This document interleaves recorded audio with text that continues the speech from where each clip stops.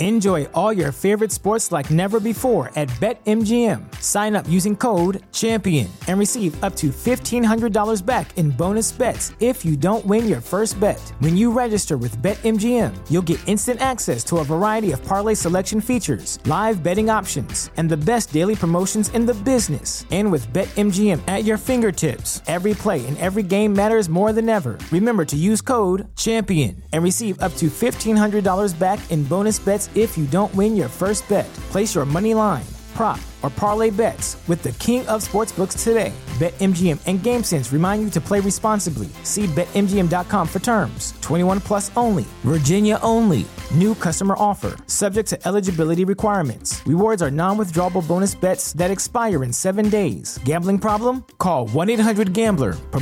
Promotional offer not available in Washington, D.C.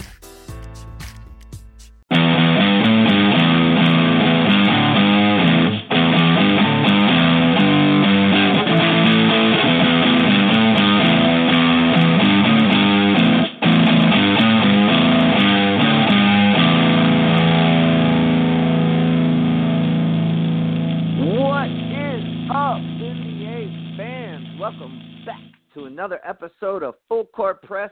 This is our 100th fucking episode. We made it to triple digits. It's pretty fucking cool. Like, I'm really excited. We've got a jam-packed show to get to, too, so, like, no real celebratory features for making it this far, but nevertheless, like, still, I feel great about it. It's a at the very least, a nominal achievement, if not something a little bigger. But yeah, super cool. Joining me tonight is Jawan Carter, and I just want to say congratulations on the Patriots' win over the Rams. As we discussed pre-show, Tom Brady is the greatest of all time. It pains me to say it, but he is. But you know what? Fuck the Patriots. Fuck the NFL. The NFL has totally been playing second fiddle to the NBA off the court stories for like the last pretty much the whole lead up to the Super Bowl, and I love it. But anyway, what's up, Jordan? What's up, Nick? Congrats on the 100th episode. I stopped counting Geek Vibes Live episodes, so I have no idea where that's at. But that's huge. That's huge. It's been an honor doing this show with you guys. And as far as football goes, to be completely honest with you, if the Chiefs were playing the Rams, I wouldn't have watched the Super Bowl. I watch it purely out of bias. So I can be 100% honest with you on that. So I don't disagree. I'd rather watch the NBA than the NFL any day.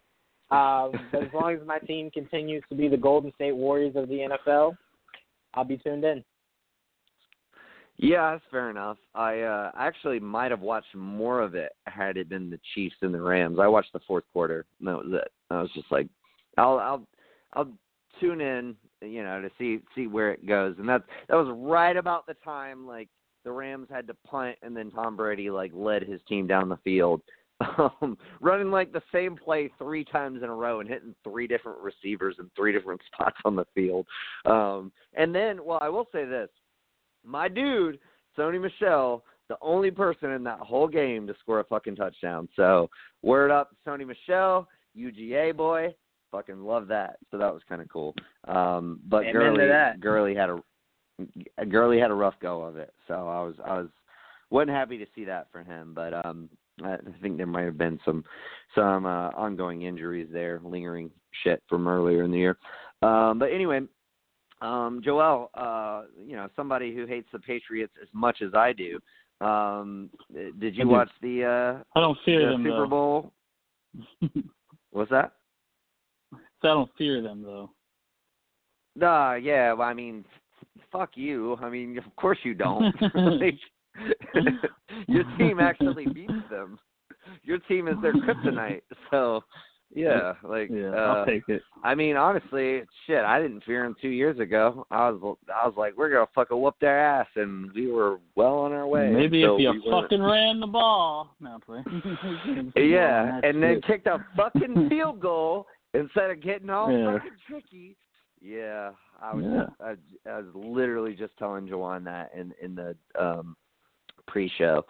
But anyway, we got a lot of fucking topics. We've already spent like fucking 4 minutes babbling on about nonsense. Let's They're get not into worth it. We got it's fine. Let's get into it. NBA All-Star roster has been announced, and let me just kind of give you guys a refresher on what we got here. So our starters in the West, we knew these, but we'll go over them the same. Giannis Antetokounmpo, LeBron James, Stephen Curry, Kevin Durant, and Joel Embiid. This is not East or West. This is just the starting 5, or starting 10 players, rather. And then we also have Paul George, James Harden, Kyrie Irving, Kawhi Leonard, and Kemba Walker. Now, our reserves, those were our starters. Our reserves were announced last week, Friday or something like that. LaMarcus Aldridge, Bradley Beal, Anthony Davis, Blake Griffin, Nikola Jokic, Damian Lillard, Kyle Lowry, Chris Middleton, Dirk Nowitzki, and we'll get to that, the kind of special roster spot that was deemed for Dirk and Dwayne Wade. Victor Oladipo, who was replaced because of his injury by D'Angelo Russell. Ben Simmons, Klay Thompson, Karl Anthony Towns, Nikola Vucevic, and Russell Westbrook, along with D. Wade. Guys, before we get into our grievances, if you will, what do you guys think about Dwayne Wade and Dirk Nowitzki? Basically, Adam Silver saying we're going to add an extra roster spot for these guys. Dwayne Wade is definitely retiring this year. Dirk, I don't think it's been officially announced, but I feel like he's probably going to retire at the end of this season. It seems like it would make sense.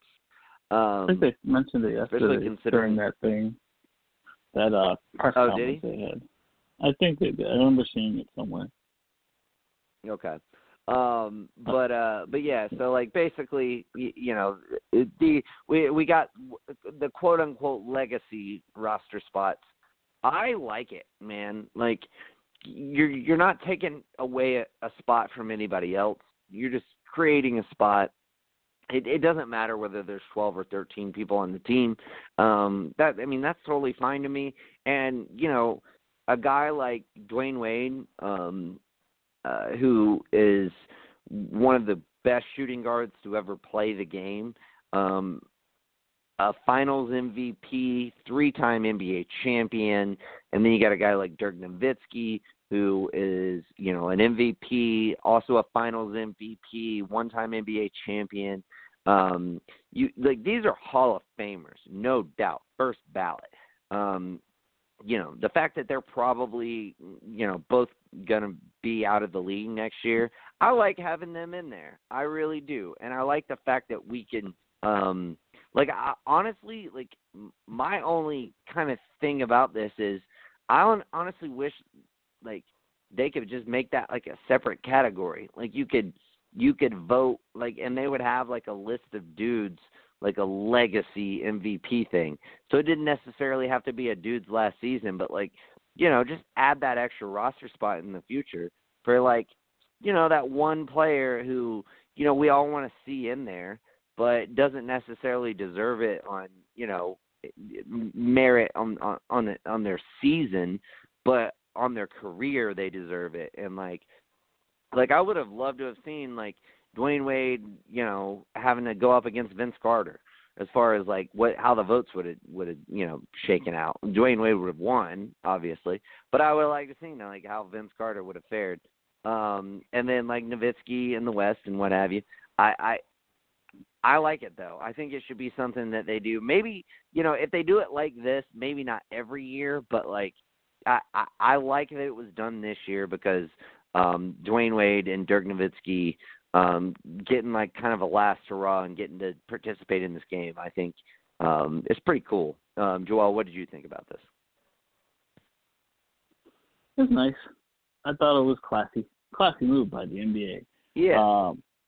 it is what it is. These guys have been around a long time. I respect them. I wouldn't have minded seeing them make the playoffs just because I wanted to see them go out on top, especially if these are their last seasons. And, it sucks because, I really did enjoy their time, obviously. They were perennial all-stars. They were, at one point, something like they're all-time greats, in my opinion. Dirk is one of the best power forwards of all time. Where on that list, that's debatable. Dwayne Wade's one of the best shooting guards of all time, maybe even top 5 easily. And definitely top 5.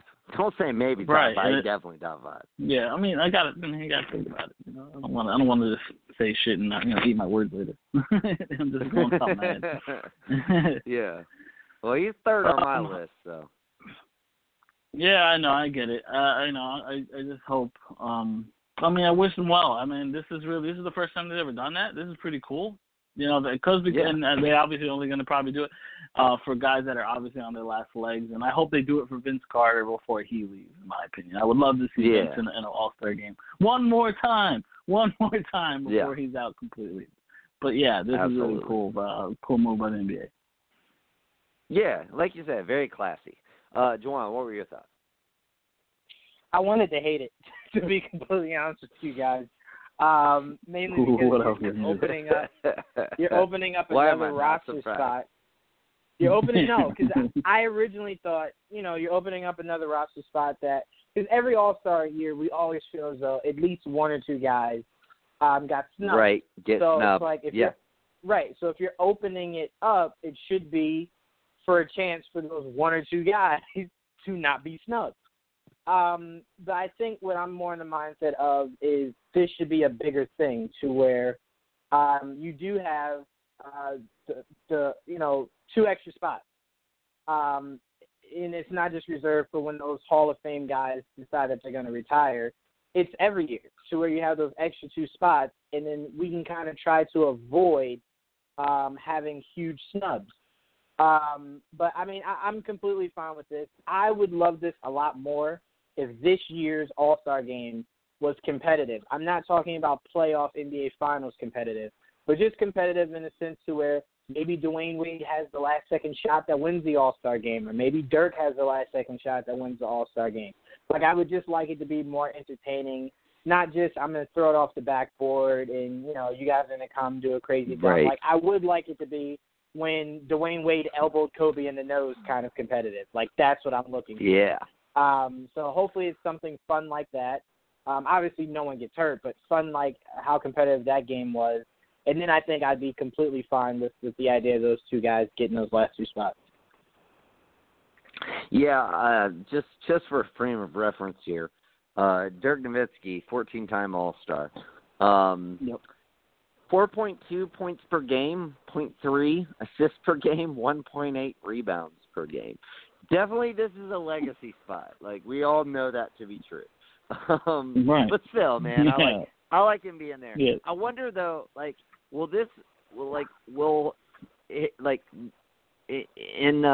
if you check out his stats in his career, his Wikipedia page, later on down the line, will there be an asterisk by his All-Star game appearances? Will this one not really count? That's a good point. It shouldn't. How many legacy appearances? Well, you should only have one. Right. Yeah. I'm gonna be honest. If I was Dirk and they did that, I'd be pissed. Mainly because I didn't ask you to open this up to put me in, so you better count it as the real All-Star, appearance. Yeah. Well, I don't know. We'll see. It doesn't really matter. You have one legacy appearance. Not everybody can say that. if you've made 13 All-Star appearances and now it's 14, it doesn't really matter. You were just as relevant at 13 as you were 14. So at that point, it doesn't really matter. So it is whatever. But anyway, let's get into our snubs. Out of East, I can't believe Jimmy Butler didn't make it. I get the fact that the coaches were the ones who picked these rosters, the benches, and I think it's probably like a message to Jimmy Butler But I got some stats pulled up for you because you know I do. So Chris Middleton made it, right? And Chris Middleton deserved to make it. Let me just preface what I'm about to say, as far as Butler versus Middleton here, and say I totally think Middleton deserved to make it. I just think Jimmy Butler deserves it more than Middleton and deserved it over 3 other dudes that are on this fucking team. Namely, those being Kyle Lowry, D'Angelo Russell, and there was one other, but I can't remember who the other one was. But anyway, Middleton, 17.3 points per game. Jimmy Butler, 19.5 points per game. Checkmark Jimmy Butler. Turnovers, Middleton, 2.3. Jimmy Butler, 1.5. Checkmark Jimmy Butler. Blocks, Middleton, 0.1 blocks per game. He's never averaged more than 0.3 blocks per game in a season. He's averaging 0.1. This dude's 6'8", by the way. I can't imagine. I don't know how he didn't get more blocks. But 0.1, Jimmy Butler, 0.6, checkmark, Jimmy Butler. Steals, 2.1, Jimmy Butler, 1.1, Chris Middleton. Checkmark, Jimmy Butler. Field goal percentage, Jimmy Butler is 47.8%. Middleton, 44.1%. Checkmark, Jimmy Butler. I feel like you guys are seeing a trend here.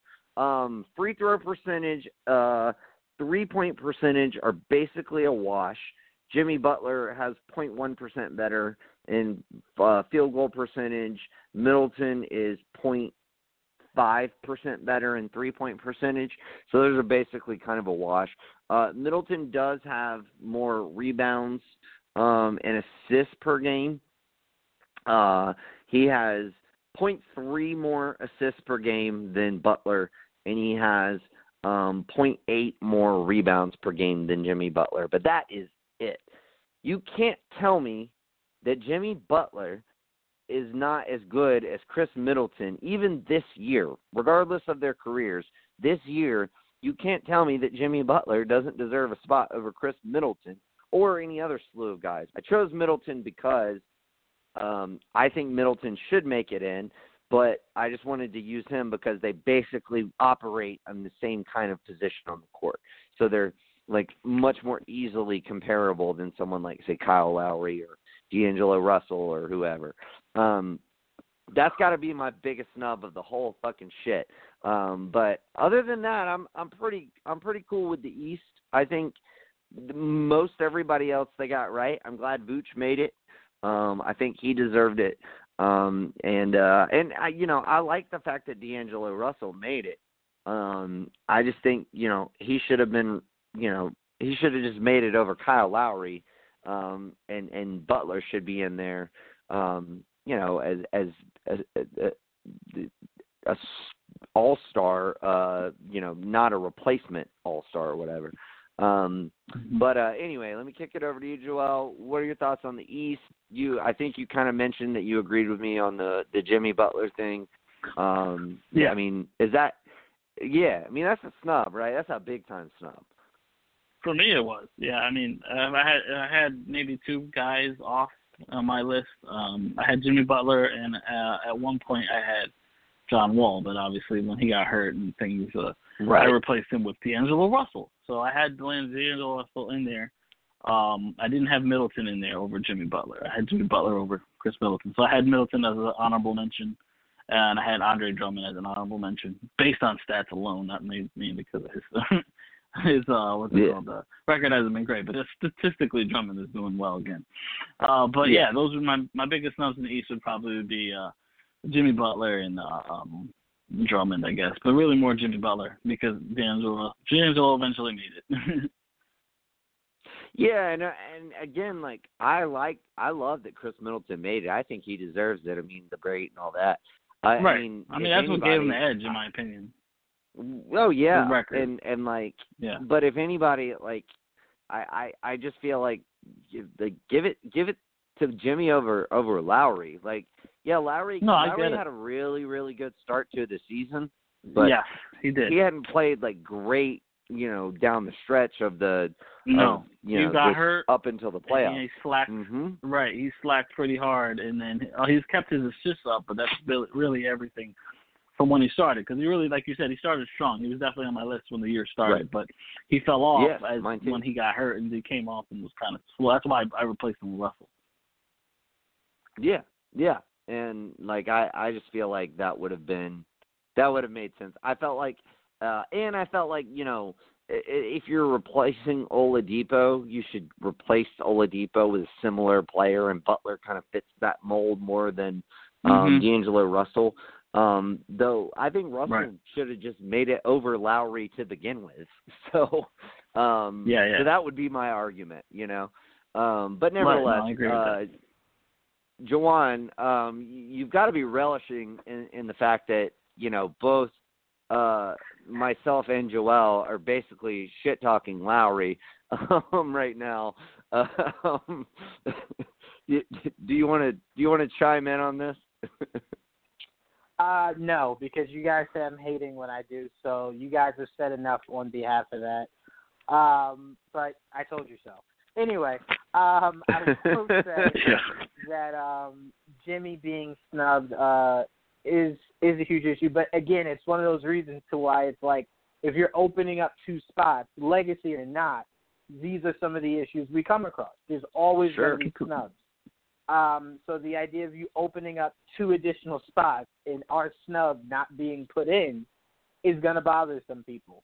That's why I said you should keep those extra spots always. And then if we come across like a Vince Carter decides not this year, maybe next year he wants to retire and you want to use one of those spots for him, sure. But the other spot should go possibly to someone that might be, revered as a snub. But one guy I tried to fight my hardest in saying I did not think he should have been an All-Star, especially over Jimmy Butler. But it's really hard to do, is Klay Thompson for me.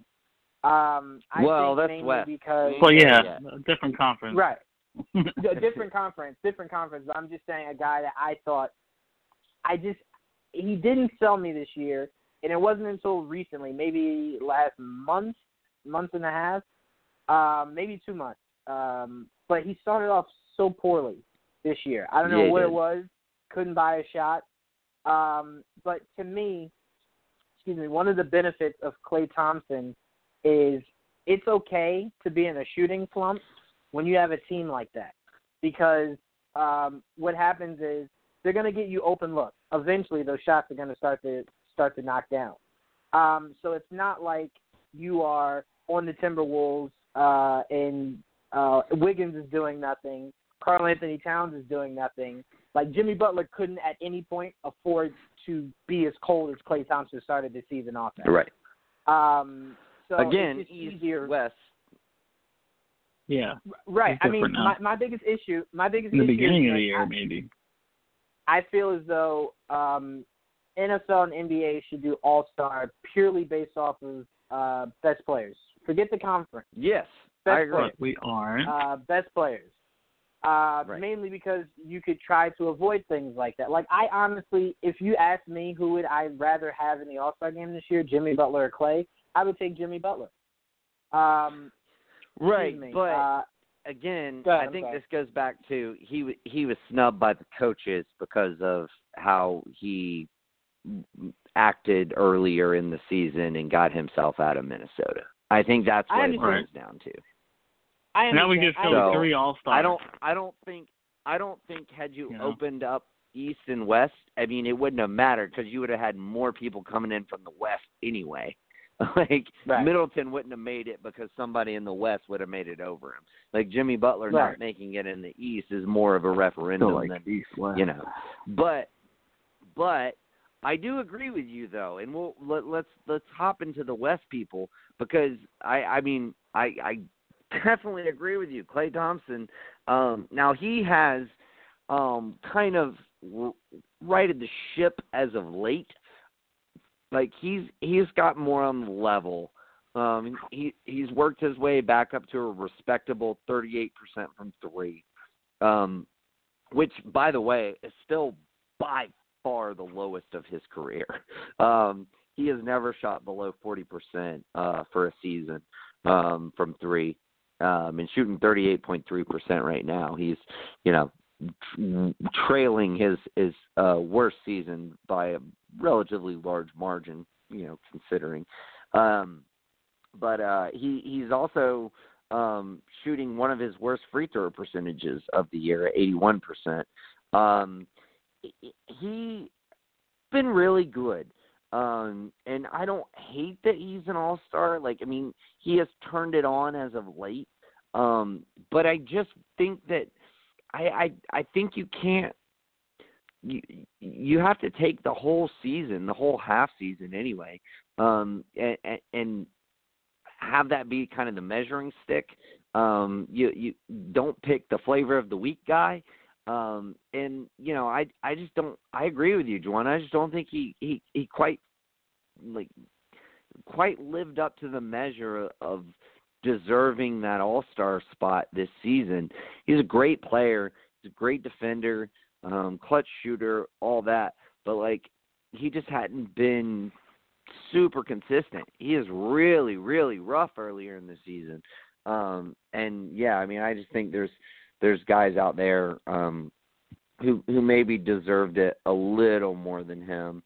But let's get into kind of just more broadly anybody, Joel, who you kind of thought, because I feel like the West there was more controversy, at least in the West. I feel like the East was pretty much Jimmy Butler, but in the West, you got people like LaMarcus Aldridge who made it. You got Klay Thompson who made it. You got Karl-Anthony Towns agree with that either. Who made it. I didn't agree with that one either. Yeah, so just speak on that for a little bit, and maybe tell our audience, who you would have preferred to see and why. Yeah, I would love to know what their thought process was behind all that. I didn't have Klay Thompson or LaMarcus Aldridge. I didn't have... Definitely not Aldridge. That was the weirdest one. I didn't. No, I didn't have him. He's been good. I'm not going to say he hasn't. He definitely ain't even the best player on his team. He's not. But look, I get it. Look, I don't agree with it. And like a Cat either. I thought their team hasn't been good enough to even deserve an all-star, and that's why I didn't have Cat on the team either.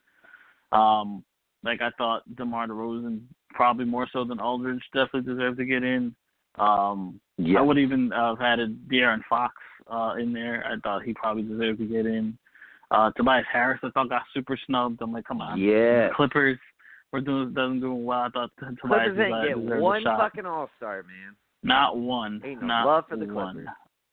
I would have even considered the rookie Luka Doncic getting in over some of these guys, especially Klay and them. And it's just, and I know their team has struggled, but Luka's been killing it. And it's just like, I didn't have him on the team initially. But I'm just saying he was like an honorable mention. Marc Gasol too was in the beginning of the season, and then their team completely collapsed. He trailed. No more Marc Gasol.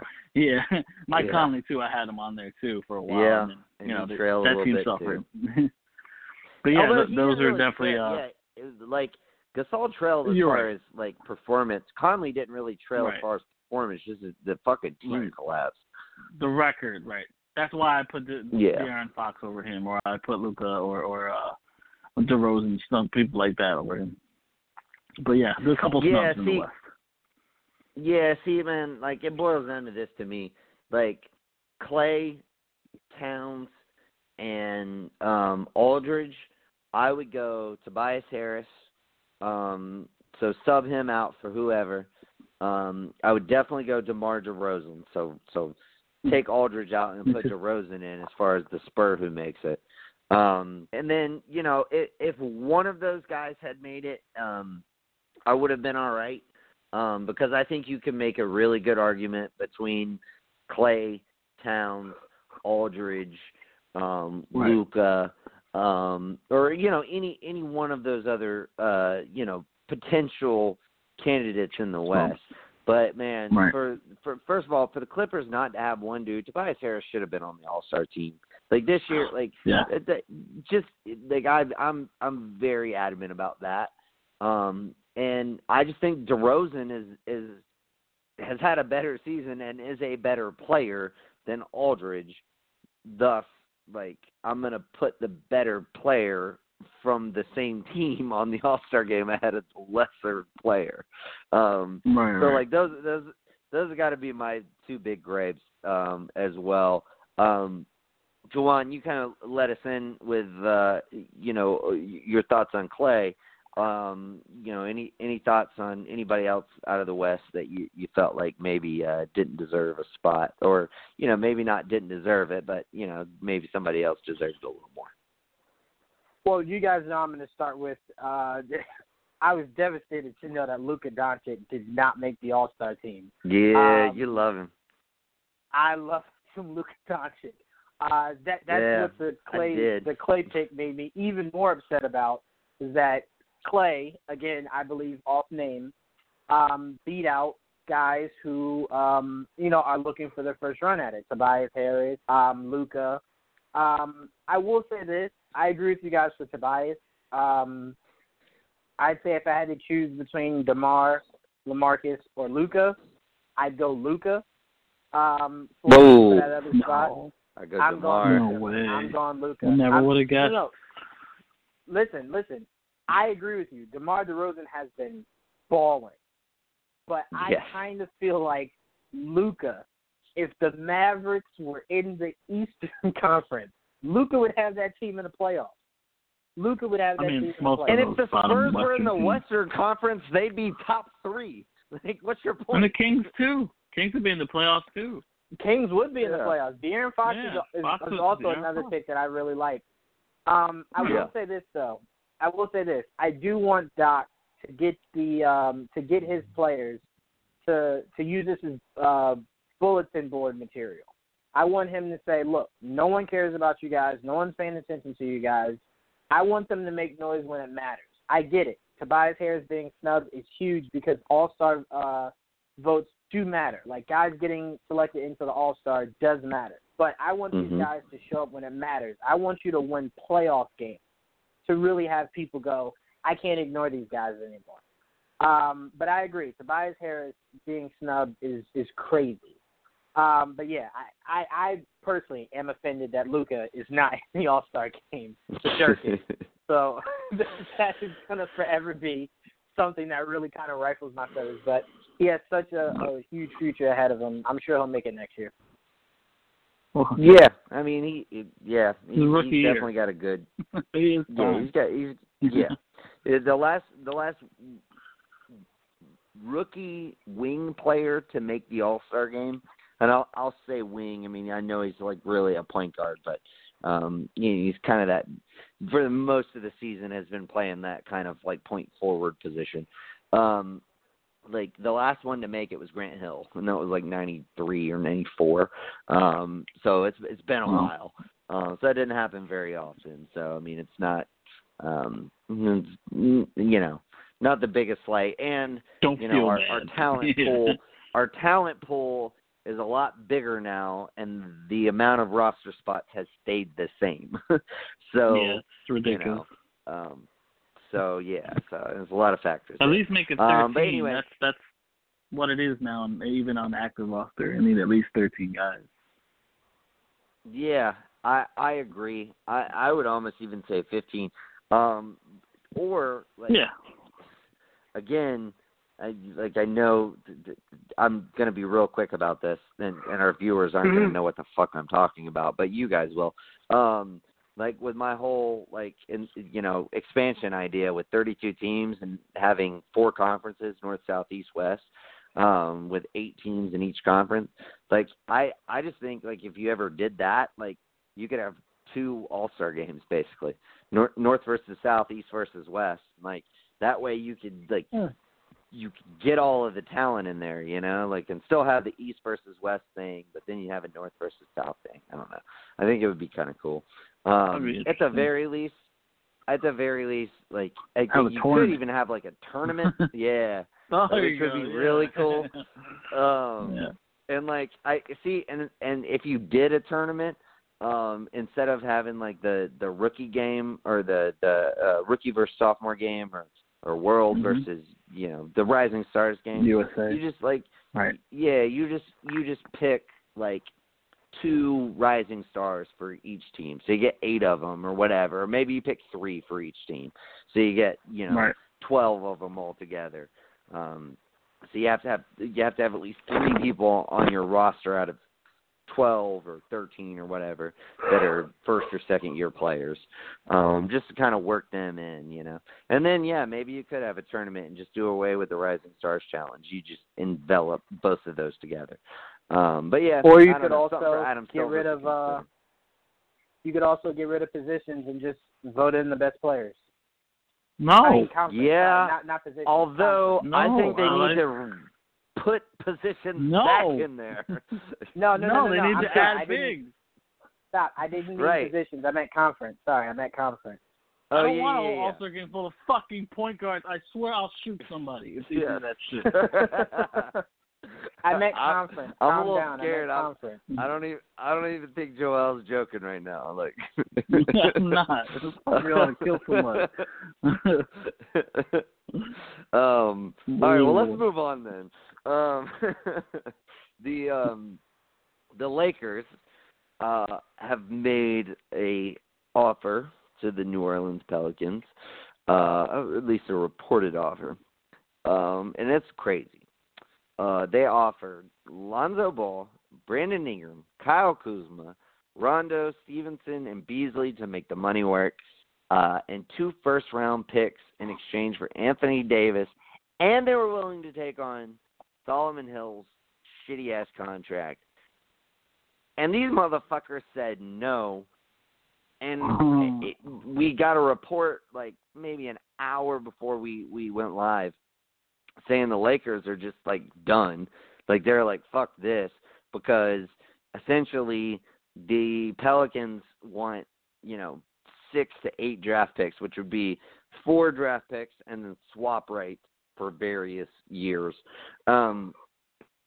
Like I know that, I said like, last week that the Pelicans should use, Boston waiting in the wings as leverage and try and leverage as much out of the Lakers as they possibly could get. But don't be stupid. Dude, you're getting a fucking hell of an offer here. Like Lonzo, Ingram, Kuzma, as far as, that's concerned, you're getting 2 first-round picks and you're getting off Solomon Hill's contract. Like you're getting, like I could understand maybe saying, like, we want Zubac. We'll send you back whoever, but we want Zubac. Like, something like that I could get, but saying, like, no, we want 2 more first-round picks. We want swap rights for at least 2 more, if not, 4 more. Like, and you know what, furthermore, like, I would totally expect this to come down the pipeline. You got to take each one more, too, and send us Pope, or, send Pope somewhere else and send us an expiring contract. Like, just dude, know when you've won. Like, you've won, like, you've gotten enough out of this trade. You're getting Ball, Ingram, Kuzma. Like, just go ahead and make sure you get Zubats out of that. And then call it a day, dude. You get 2 first-round picks. You get off Solomon Hill's contract. Like, I don't know what more you want, dude.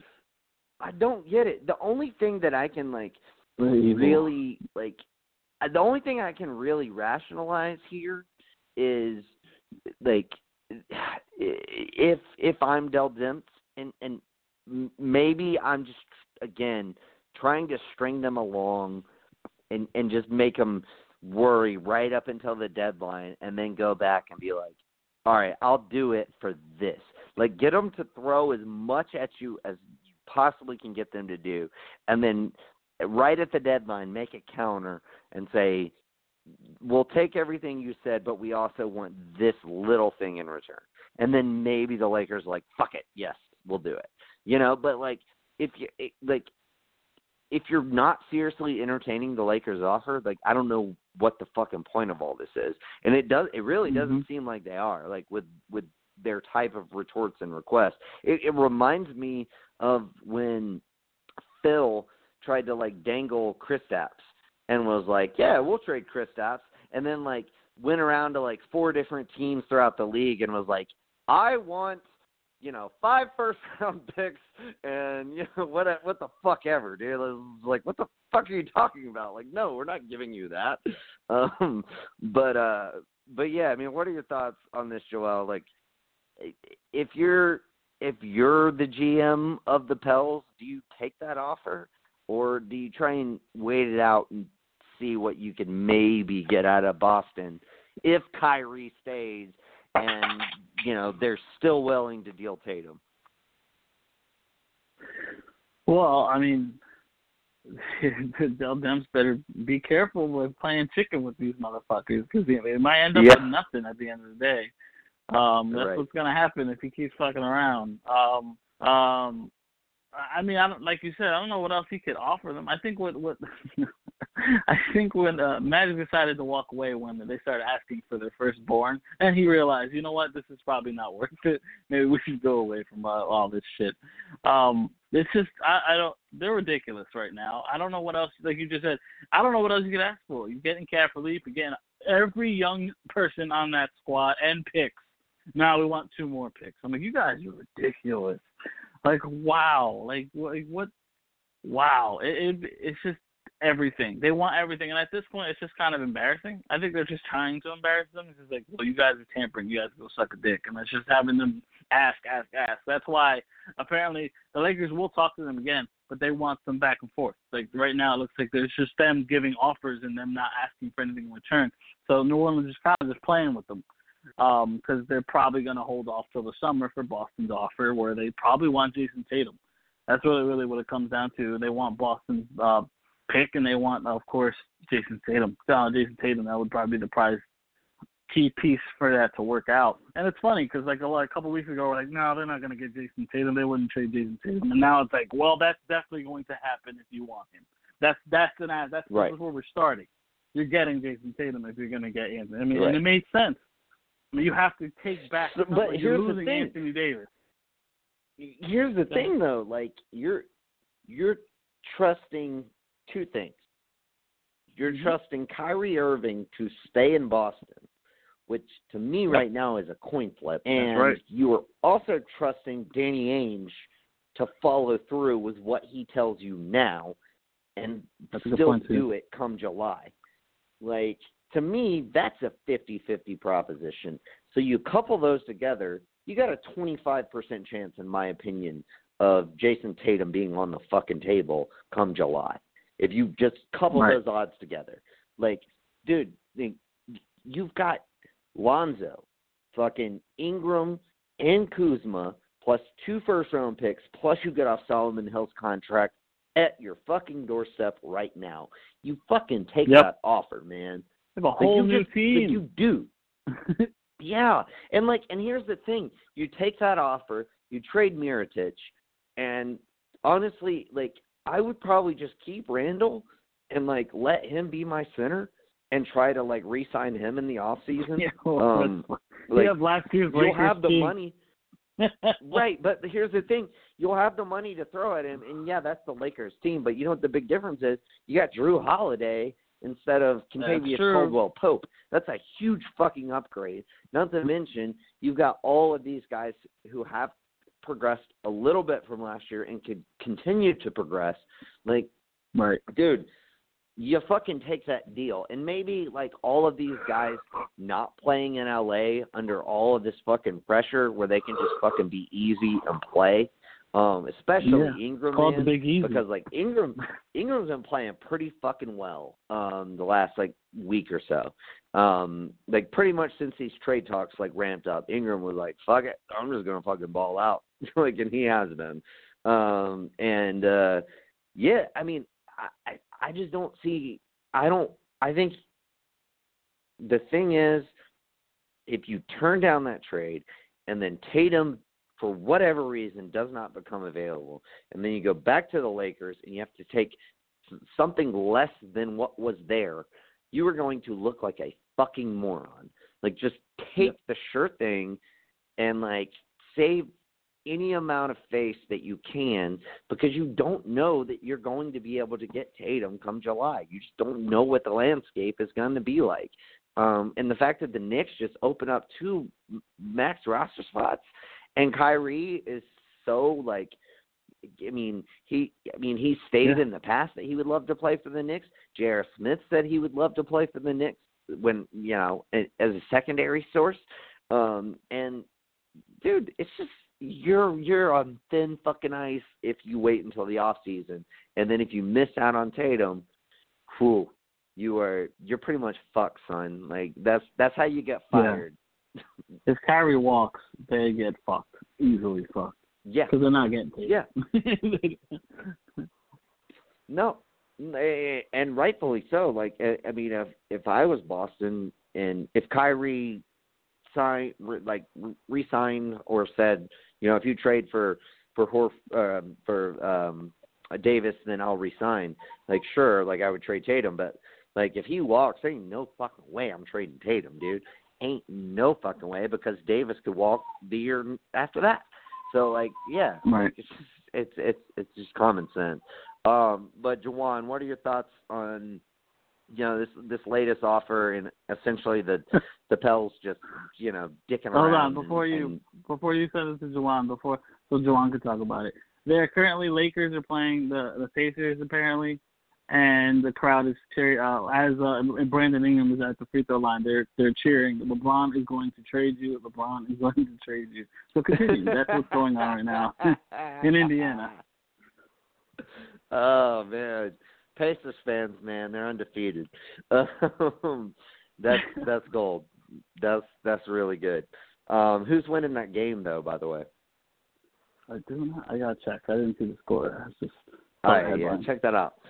Juwan, what are your thoughts on the ongoing Davis trade? The Pelicans.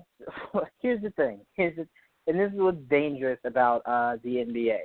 Once you make yourself desperate, other teams are going to do one or two things: take advantage or just toy around with you.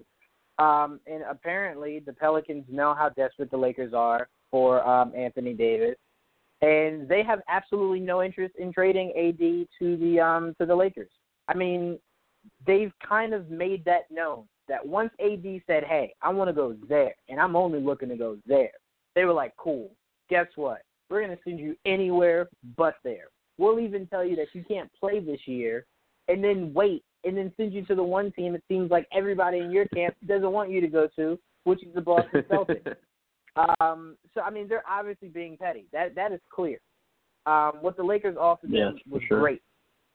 It's not like Magic Johnson offered them something that, was a slap in the face or a spit in the face. He offered them something really good.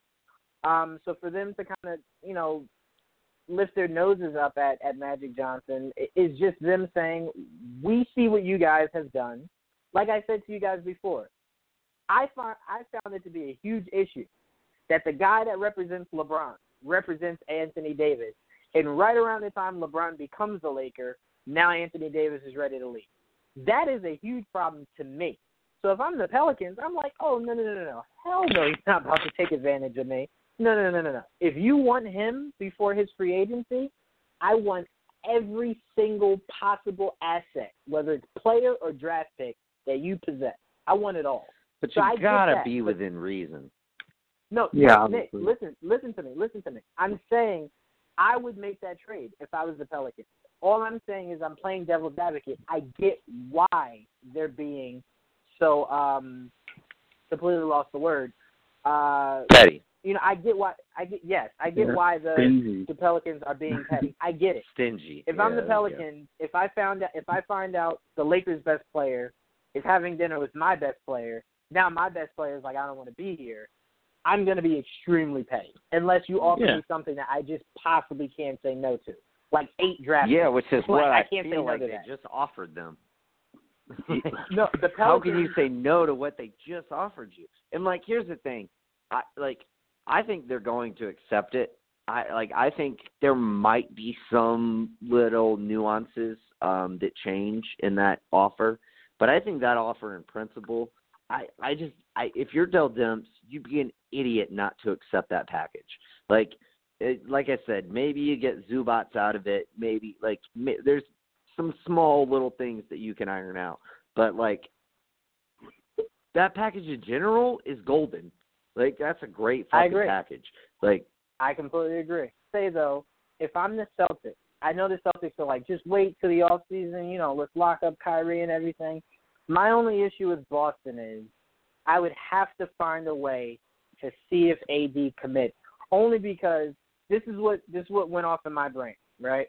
Of Celtics not rushing, just see what Kyrie does. If Kyrie does leave, you still, you obviously take Jason Tatum completely off the table. But do you guys remember the year Durant became a free agent? A lot of people thought the Celtics were a front runner to land him. Like, that wasn't, one of those long shot things. A lot of people were like, that. I mean, they even brought in Tom freaking Brady into the room to talk to Durant. A lot of people were like, thank God they didn't get it. Well, yes, I agree. But a lot of people were like, this is a possibility. I don't think anyone thought the Golden State Warriors were going to get him before the Golden State Warriors actually got him. So my Draymond Green did. I'm the Celtics. Well, Draymond Green, yes, because, of course, he talked to KD. According to Shannon Sharp, he cried to him. So, of course, that Draymond knew what was going on. Yeah. But, if I'm the Celtics, I honestly am not in a rush. I honestly kind of feel like I'm confident enough in saying if I can get a sit-down with AD, like if he does not go to the Lakers and the Pelicans hold off for whatever reason, I am comfortable approaching him in free agency with the same exact pitch I gave Durant. And I have now better results to show him than I had when I was kind of appealing to Durant. We almost made it to the finals last year.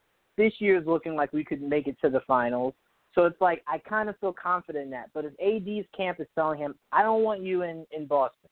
I want you in New York, Milwaukee, weirdly, Clippers, or the Lakers, then it's just like, don't make that trade, because then if AD decides he wants to leave, what do you do then?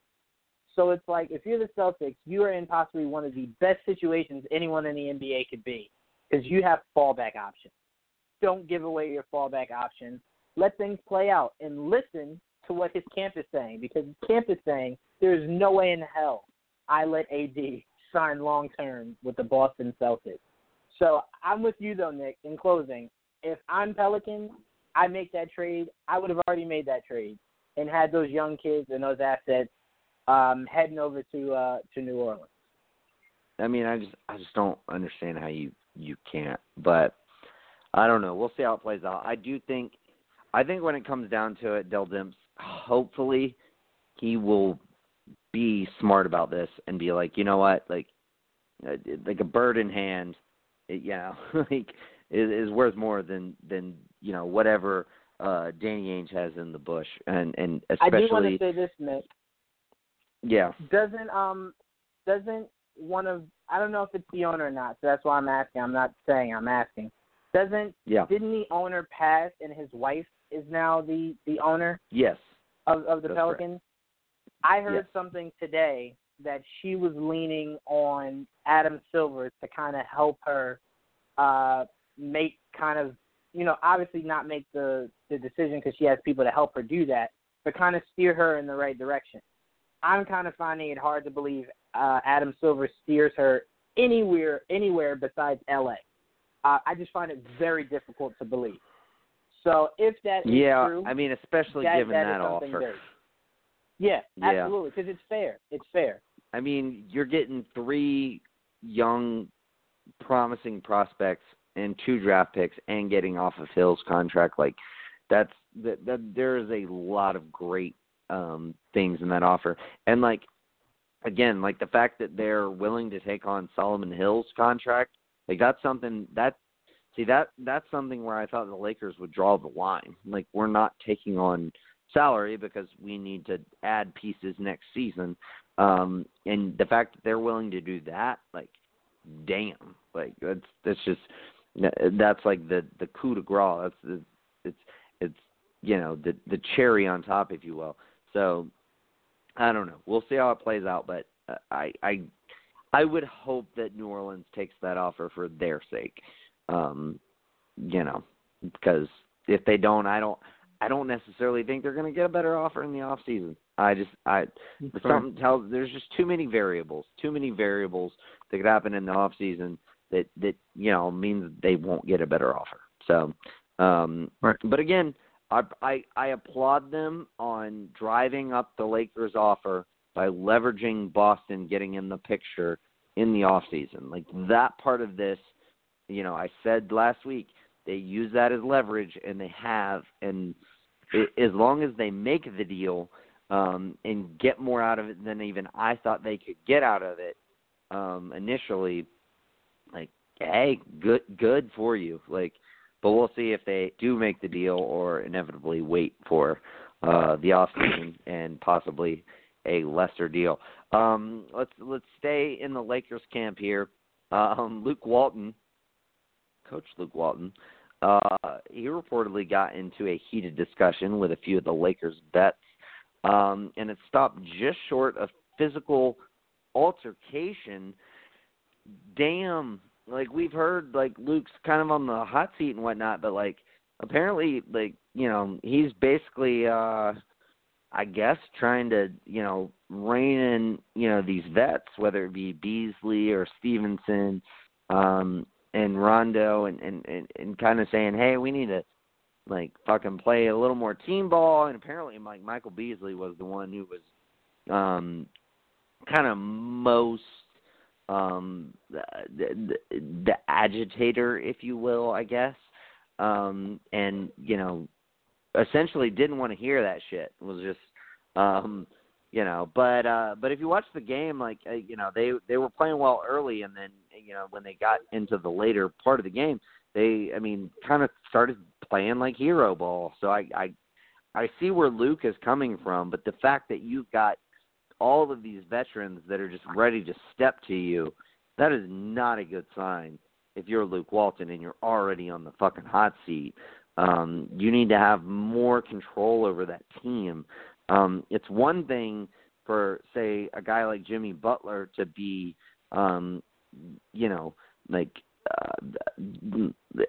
argumentative. It's another thing for, a guy like Michael Beasley, who is essentially just shy of a vet minimum guy, like being able to step to you as head coach.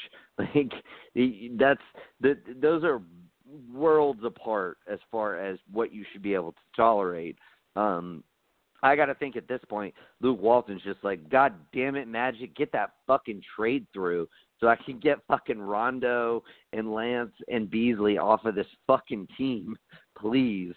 But what did you think when you heard about this, Juwan? Were you do you think Luke, should stay put? Do you think maybe they should look at a different coach? And what do you think about this particular situation and how it bodes for him and his future as head coach of that team?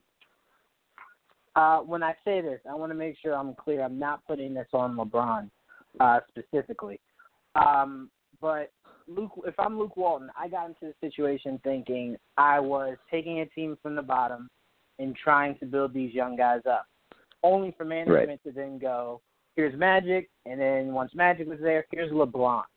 And that once LeBron hits your team, that changes everything. Because you can see these players, these players aren't ready for a championship push. And they're not going to be until they actually go through it. So it's one of those things to where it's like Luke Walton wasn't coaching a championship team a year ago. He was coaching young prospects and trying to build them up and build this team up. So now that LeBron's there, everyone's like, no, Luke. Like, you're not coaching youth anymore. You're coaching a championship. You're coaching for a championship. So now if I'm Luke, I'm like, well, that's kind of not what I was trying to do. So if my timetable isn't working for some of these veterans or some of these players, I don't know what you guys want me to do. I told you guys before, I didn't think Luke Walton was the guy you look to coach LeBron. I just kind of feel like Luke does have potential to be a pretty decent head coach in this league. But I always felt like Luke should have been gone, and they should have brought in the guy that that could coach a team like this, which is what's his name? Coach the Cavs. Can't remember his name to save my life. Lue? Ty Lue? Yes, Ty Lue. Yes. Bring him in. But I mean, why not? Bring him in. This team is obviously looking He's to an move ex-Laker, on from you. so. Yeah. I think he played with Luke Walton. I think he did. Yeah, I think he did. Yeah. The team is looking to move on from youth and kind of like mature up a little bit, get some veterans, obviously make this AD move. So you need a guy who has experience coaching a championship team. And you bring in Tyler. I mean, it just makes sense. But this is not surprising me because I did tell you guys I did not think Luke Walton would last as long as he had. So that's a testament to him. But this does not shock me whatsoever. Yeah, well, Jeannie Buss loves him. She does indeed. She's pretty much, I feel like, the reason he's still there.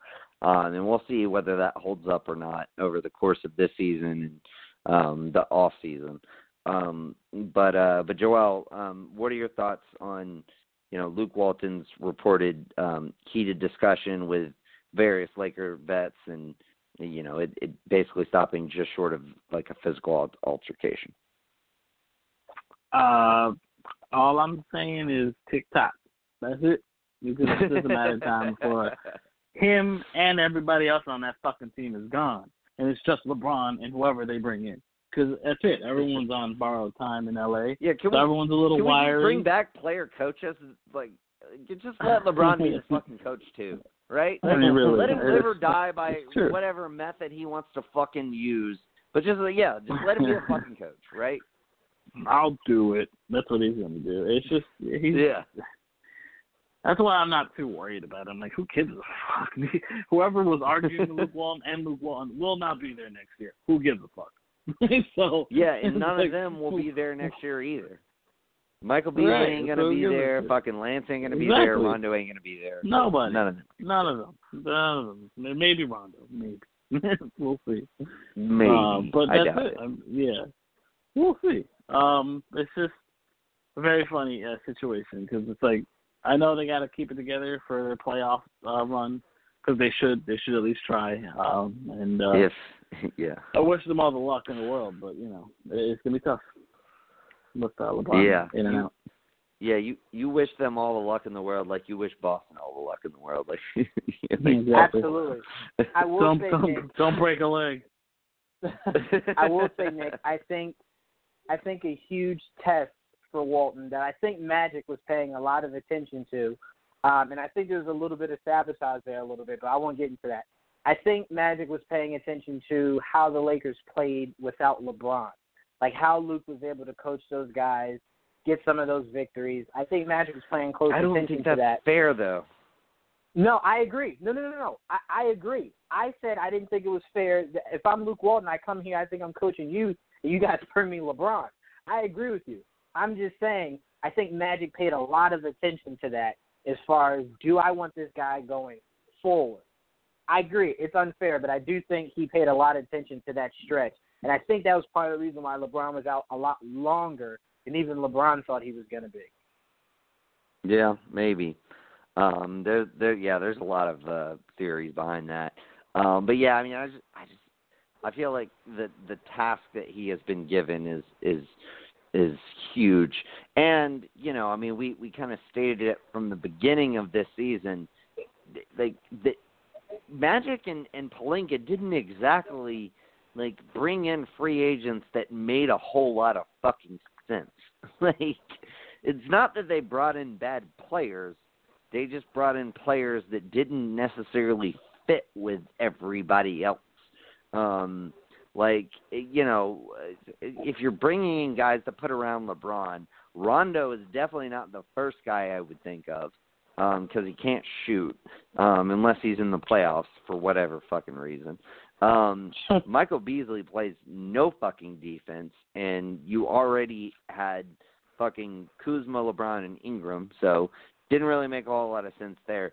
Stevenson has by far been the best fit out of those three, and I actually think that was a good signing and he has kind of worked in a lot of various levels, whether it be handling the ball or playing off ball or playing defense. Stevenson has actually been really good. But just like their signings in general, like didn't make a whole lot of fucking sense.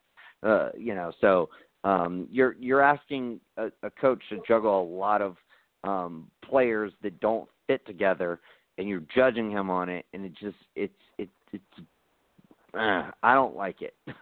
I just don't like it because I do think Luke Walton is a good coach, and I do think he could do a lot with a LeBron-led team and players around him that fit LeBron.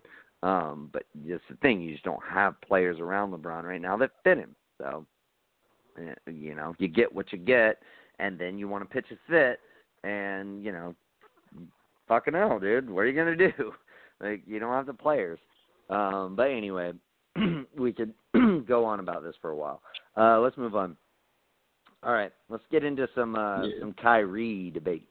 So when asked last Friday about his prior commitment to the Boston Celtics, Kyrie Irving said, "Ask me July 1st," and later added, "I don't owe anybody shit." Basically, and this is a much longer discussion. So if you want to look up the tapes, I just don't want to feel like anybody's like, well, they're just taking this shit out of context, blah, blah, blah. Like, he did say both of these things. And yes, it was a longer discussion, but, both of these things were fucking uttered from his mouth. So, but anyway, it was basically a pretty long discussion about his commitment to Boston, and he said in that he said he wasn't really thinking about the off season. He was committed to trying to win a championship with Boston and yada yada yada. But he also said those two quotes I just mentioned. What are y'all's thoughts here? And let's not be coy about this. This came the day after the fucking Porzingis trade went down, which freed up 2 max slots in New York. And it also came in Madison Square Garden right before the Celtics faced off against the Knicks. Coincidence or maybe not? I don't know. Joel, what are your thoughts? All right, so I don't want to look too much into it, but it is kind of it is rather coincidental that he has completely different attitude towards this whole thing as he did in the beginning of the season, where he was like, "I want to see my jersey in the rafters at the Garden." And he wasn't very specific of which Garden, but he was in Boston at the time, so I guess we were talking about Boston. I don't know. I don't know how to take that. I want to say that nobody knows. Like, not a damn soul knows what Kyrie is going to do, and I think Kyrie likes it that way. He holds all the cards. I think at the end of the day, if Boston pays the man his money, he'll stay. But if they fuck with him, he'll leave. I think that's what it comes down to. And we'll see what happens. But he doesn't seem as I don't think it's a foregone conclusion like it was in the beginning of the year. Yeah, no, I agree. I'm 50-50 at this point. And I think that's kind of what this indicates, is that Kyrie's 50-50 at this point. Like, because to me, he looks at this situation and says, when I said that at the beginning of the year, like, we had me coming back, we had Hayward coming back to add to a team that was like really good and the second seed, and almost made it to the fucking finals, like, and they just haven't gelled. They just haven't been that good this year. Like, they've been good, just not that good. And Right. I think he kind of looks at the situation now and is like, man, like the playoffs going to fucking dictate a lot. Like what ends up happening in the playoff. Like if they fucking like make it out the East and make it to the finals, like yeah, I would start leaning more towards him re-signing with Boston, like heavily. But if they get ousted in the second round, which is totally possible, I mean, they're probably going to have to go up against Toronto or Milwaukee in the second round. Like, either one of those teams could fucking beat them, like, easily. Like, I'm not saying they will beat them easily. I'm just saying it could happen. It's easy to speculate that would happen. And if that happens, like, dude, like, you know, I'd start leaning heavily the other direction. So, yeah, I mean, I agree with you. I don't think it has to do with money, though. I mean, I think Boston will pay him a max deal easy. I mean, I just think that, you know, if he doesn't feel like he's really gelling there, and we know he's from Jersey, grew up a Nets fan, but like he knows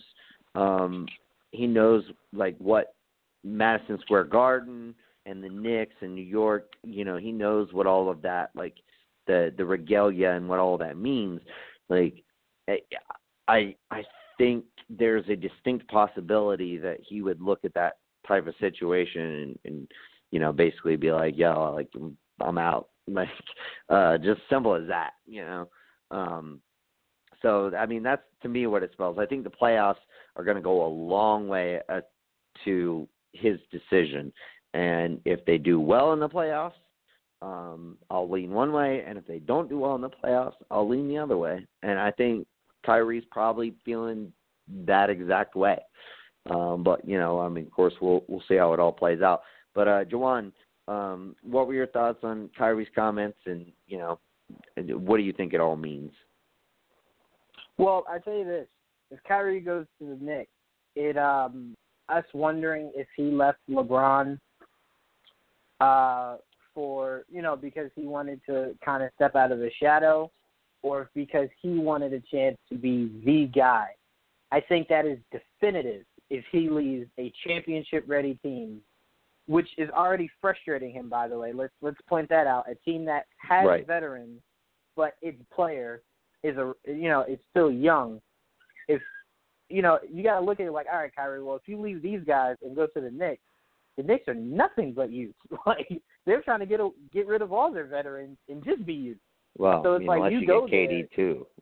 Well, that's what I was about to say. If you go there, that's to open up space. Yeah, I'm about to say. I mean, it's not for. If you go there, if you're Kyrie and you go to New York, I'm assuming you 100% know Durant's right behind you, or Durant signs first, whichever comes first. Yeah. But what upsets me about Kyrie is he creates the stress that he's saying bothers him. Like, he's saying, they asked him after the game, like, how is it with all the Knicks fans chanting your name? Honestly, I hated it. It's like a distraction. I'm just trying to focus on the Celtics. Really? But before the game, they asked you, like, you know, did your mind change at all? Ask me July 1st. What? That's a distraction. You're causing a distraction right there. If I'm part of your team, I'm like, dude, not too long ago, you were definitive and super excited about becoming a, you know, or staying for the long haul with the Celtics. Now you're like, ask me July 1st. That does not sound like a guy who's still 100% on board with remaining with the Celtics. So it's like, if you're a Knicks fan. Right, and that's why I love it. Yeah, if you're a Knicks fan, that's not Kyrie something keep you it real. He does. Real. He's confusing because the stress he says he's going through because of all this, he keeps creating. Like, all you have to say is... You know this, though, Jawan, and you loved him for it when he went to Boston. You were like, all shady and shit. Like, I wanted to punch him in his face. I'm like, just be real, bro. but you loved it. No, I said if you wanted to get out of LeBron's shadow and be your own guy in Boston, go for it. I'm 100% behind you. But my issue isn't Kyrie wanting to be his own man again. My issue with him is, why did you say you were going to stay here? Like, why did you commit to that? Like, what was the point of saying that? Like, you should again, because at the beginning of the season, I'm sure he felt like he was. I legit think that, like, at the beginning of the season, he was like, yeah, like, I could see myself being here. This is great. Like, we got a really good team. You know, we got all these assets. Like, Danny Ainge is like a masterful GM, all this. And, like, now that he's actually, like, played throughout this season, he's like, man, I just don't know if I fucking fit with these motherfuckers. Like, these kids, like, they don't fucking get it. Like, Jaylen Brown, like, can't, like, for whatever reason, he can play well with, like, Rozier next to him, but he can't play well with me next to him. Like, what the fuck is that? Like, you know, like, there's just a lot of factors, man. And, like, I just think that, you know, I legit think he meant it when he said it at the beginning of the season. And I legit think he means what he's saying now. Like, he's just like, man, my mind's changed. Like, I'm not, like, I'm going to do what's best for me and my family and my career and all that. Right. And I don't owe anybody anything else. And my issue with that is if I'm a teammate and you're saying all that, I don't want to hear from you. I don't get it, man. Like, where's the chemistry? How come we can't find chemistry? Oh, I mean, I don't know, because it sounds like every time someone asks you about us, you talk about you. So, you know, that's probably where the chemistry is. Like, no one else talks about that. Like, no one else talks about the individual. I mean, you even had Jason Tatum, for God's sake, say, I'd trade me for Anthony Davis. Like, it's just one of those things where it's like Kyrie seems to be about Kyrie, which I am fine with. My only issue that I'm saying right now is he has to stop crying about the idea of us constantly asking him, or the idea that the fans, that anytime you're in New York City, the Garden, Brooklyn, whatever, they're going to cheer for you because they want you. And you obviously love it because you're playing up to it, is what I'm saying. So don't give me the, oh, God, guys, I just want to play. Like, I want to think about this. But yet, anytime you get the opportunity to talk about it, you're saying all the wrong things. So what you're saying is Kyrie may keep it real, but he doesn't keep it real. All I'm saying is, if his mindset right now is, I'm not looking to fully commit, cool. All I'm saying is, if any reporter at any point between now and July 1st asks you about it, that should be your constant answer. I'm not sure. Ask me July 1st. I don't ever want to hear, like, around the playoffs, you guys had a really good run or a really good month. Like, yeah, man, like, you know, I really love it here, man. Like, I'm excited for the future. I don't want to hear any of that. Because then it's like, are you confused? Because you're confusing us. So if I'm a New York fan, I am excited by his confusion because it's like there's a possibility. But as far as Kyrie, I just want him to get to the place to where it seems like Durant will never be. And that's 100% okay with you. If you're okay with you, you're fine with whatever decision you choose to make, whether it's leaving a contender to go build something in New York or if you're staying in a TD Garden. But you have to be okay with that decision. But you have to get right with you first. If you were right with you, none of these media circuits would be confusing. I don't really see Kyrie in that same way as you do. But hey, you know, maybe Kyrie and KD can both get right with that and join up in New York and they'll figure it out together. But anyway, speaking of New York, the New York Knicks and Kristaps Porzingis, they've been going back and forth, man. Of course, not one-on-one anymore, but there's been a lot of variations between their stories about what had happened between Porzingis and the Knicks and that infamous meeting and then the trade and everything else. You add it all up. Joel, what do you take away from all of this talk back and forth? And, you know, what do you believe kind of went down that predicated the trading of Kristaps Porzingis? Do you think he didn't want to be there? Do you think this was more about the Knicks just getting cap space? Do you think maybe it wasn't that, you know, Porzingis didn't want to be there? He was just a fucking royal pain in the ass. What do you take away from all of this? What do I take away? I think he didn't want to be there. I mean, I think he hasn't been wanting to be there for a while. I think he has been a pain in the ass. I Pretty think much his brother is a bigger pain in the ass. Yeah, he learned from Melo. He was influenced badly. Well, he was one of the dudes who was like, I don't want Carmelo Anthony to be traded. Like, he came out and said it, you know. He doesn't get it then because he had to be traded. Right. And then we're losing right now because we have to be losing. And if he doesn't want to lose and doesn't get what we're trying to do, and he shows then that he made the best decision for himself to go somewhere else, and he could lose there instead. That's fine with me. Whatever. The point is, he couldn't cut it here. It wasn't working out here. He has his issues. We had our issues. It just didn't work out like we expected it to. I wish him all the luck. I don't want to see his career ended. I hope he does recover from his ACL injury and he has a good career. I really do. I'm not wishing him badly. I just, I'm still just upset and because I just kind of feel betrayed at the end of the day.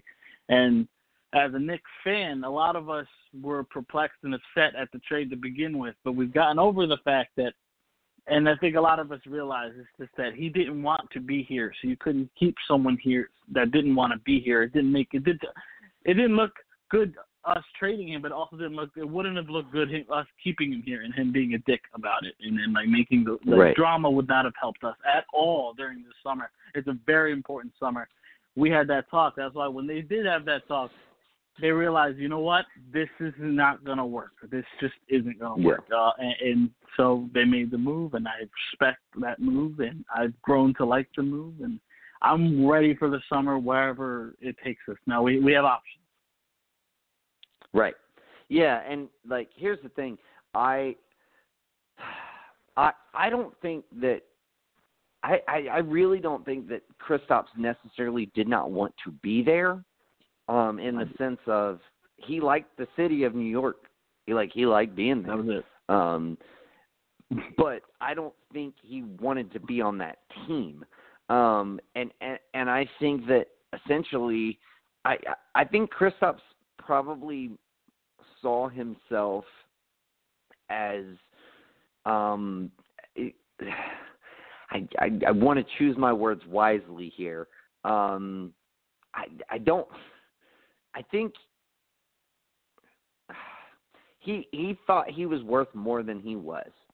And he thought he had the clout to be able to make demands that a rookie, or not rookie, but a guy on his rookie scale salary coming off an ACL tear, making demands that kind of player type can't demand. And I think that's why the Knicks traded him. I don't think it's necessarily that Kristaps, I don't think the Knicks really were well, we got they say we got the the feeling that he wanted to be traded. I don't really buy into that.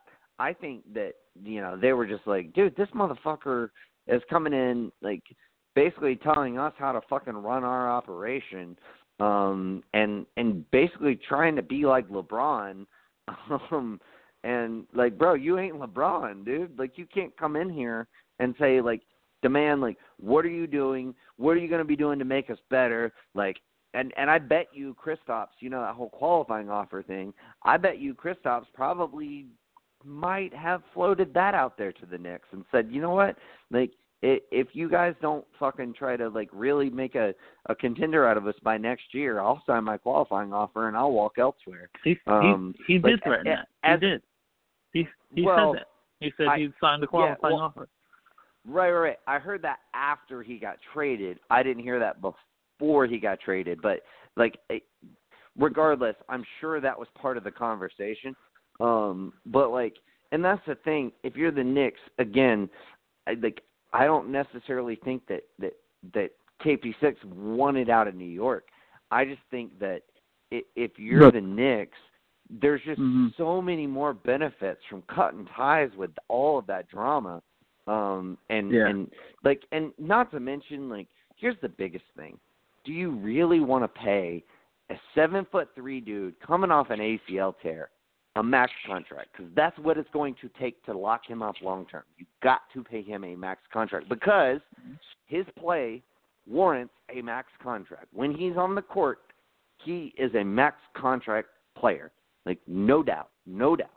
But do you really want to pay that dude 5 years, $150 million? Have you not seen what John Wall just fucking did to the Wizards, man? Don't do it. So sell high. high as you possibly can, and that's what they did, and that's why I like the trade. But no, I think as far as most things go, there's 3 sides to every story. There's his side, and then there's the truth. And I think that's pretty much what's going on here. I think the Knicks aren't being totally forthright with, what went down. I think KP6 probably is the same thing. I think they're somewhere in the middle where the truth lies. But I do think that both are at fault here. KP6, like I said, I think he's a pain in the ass. His brother agent's been a pain in the ass for a while. And, he's just trying to make all kinds of demands that, a player like that can't make. And the Knicks saw an opportunity and we're just like, fuck it, let's go for it. Like, we got all this potential this offseason. Every fucking GM in the league has been talking about KD coming to New York all season. Everybody, this isn't media speculation. These are people in the league who think that KD is going to go to New York. So that has to influence your opinion, in like your direction. And the fact that all the Kyrie shit that went down the day after that trade happened, has only got to make you feel more better if you're Knicks management. My one thing before I pass it to you, Juwan, I would just implore the Knicks, if you miss out on KD, and you miss out, consequently, if you miss out on KD, you're going to miss out on Kyrie. Don't go sign Kemba Walker and Chris Middleton or Tobias Harris or fill in the blank to max contracts. Just fucking be patient. Fucking go around the league. Be smart. Do what fucking Brooklyn did. Go around the league and say, yo, Washington, Jan Mahamney and Dwight Howard are costing you $23 million. They ain't giving you shit. We'll take them off your hands for our first-round pick because they're expiring contracts. Boom. Get that first-round pick. Go to Memphis. Be like, what you going to give us to take Chandler Parsons? Go to fucking Portland. What you going to give us to take Evan Turner? Just go around the league. Timothy Mozgov, Bismack Biyombo. There are plenty of fucking people out there. Enough players that teams are going to want to get rid of, and will give you assets to take them and get them off of their books. So if you don't get your max guys, do that and continue the fucking tank and the development and just fucking roll with that, and then keep your options open because you got 2, 3, maybe even 4 years of fucking options right now, depending on who, makes any kind of leap or not. That will influence where your deadline is to make the necessary signings that you need to make. But you got options. Don't be fucking stupid, Knicks. And I'm crossing my fingers. I'm optimistic that they won't be. But anyway, Juwan, let me kick it over to you. KP6 and the Knicks. Whose story are you leaning more towards here? Well, they're both full of crap. Mainly because right. New York, don't tell me the story that from the meeting is why you wanted to trade KP. You've wanted to trade KP for a while. And Kristaps, don't tell me that you're shocked that you're gone. Mainly because if you listen to his brother said something last year that's always worried me, but I kind of always just felt like KP loved being here, so it wasn't an issue. Someone had asked his brother, what are your thoughts with the idea of KP at some point heading into free agency? And he goes, we care less about the money. We care more about winning. And when I heard that, I was just kind of like, interesting. Okay, let's just see how things play out. That's interesting, though. If I'm the Knicks, what you were saying about, are you sure you want to pay a guy that amount? I'm going to be completely honest with you, Nick. I'm not going to be a prisoner of the moment. If KP didn't get injured last year, if I'm the Knicks, I'm still paying him that max. He showed me nothing that would make me not want to pay him that max. The injury is the biggest reason why I did not want to pay him that max. So I get that. Totally agree. But it's one of those things where it's just excuse me, I'm not going to say I don't think he didn't want to be here, but he was becoming exactly what the Melo debacle was that he hated, which was a distraction. You were becoming that. And the biggest thing is with him not wanting to play with his team, because I agree with you on that. I don't think he wanted to play with his team anymore. He stopped showing up to games. Like that's a huge sign. He stopped showing up to games. I know one of his biggest issues were he wanted to play this year. That was one of his biggest issues. He wanted to play this year. Knicks were like, what are you playing for, Kristaps? Like, you're going to come back and risk injuries for what? We're tanking. So, like, what are you going to come back and contribute? Help us win? We don't want that. So, I mean, I think that rubs him the wrong way. According to Fizz, the biggest problem that I had was what KP said, and I'm curious if Joel agrees. KP apparently in that meeting was saying, I'm tired of the losing culture. I want to start winning.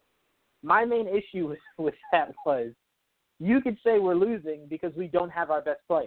With you on this team, it could look a lot better. So it's like you not being on the court can't then dictate it could what look like a on the court. fucking 9th overall pick again. Like, fuck that. Like, you finally fucking did it right.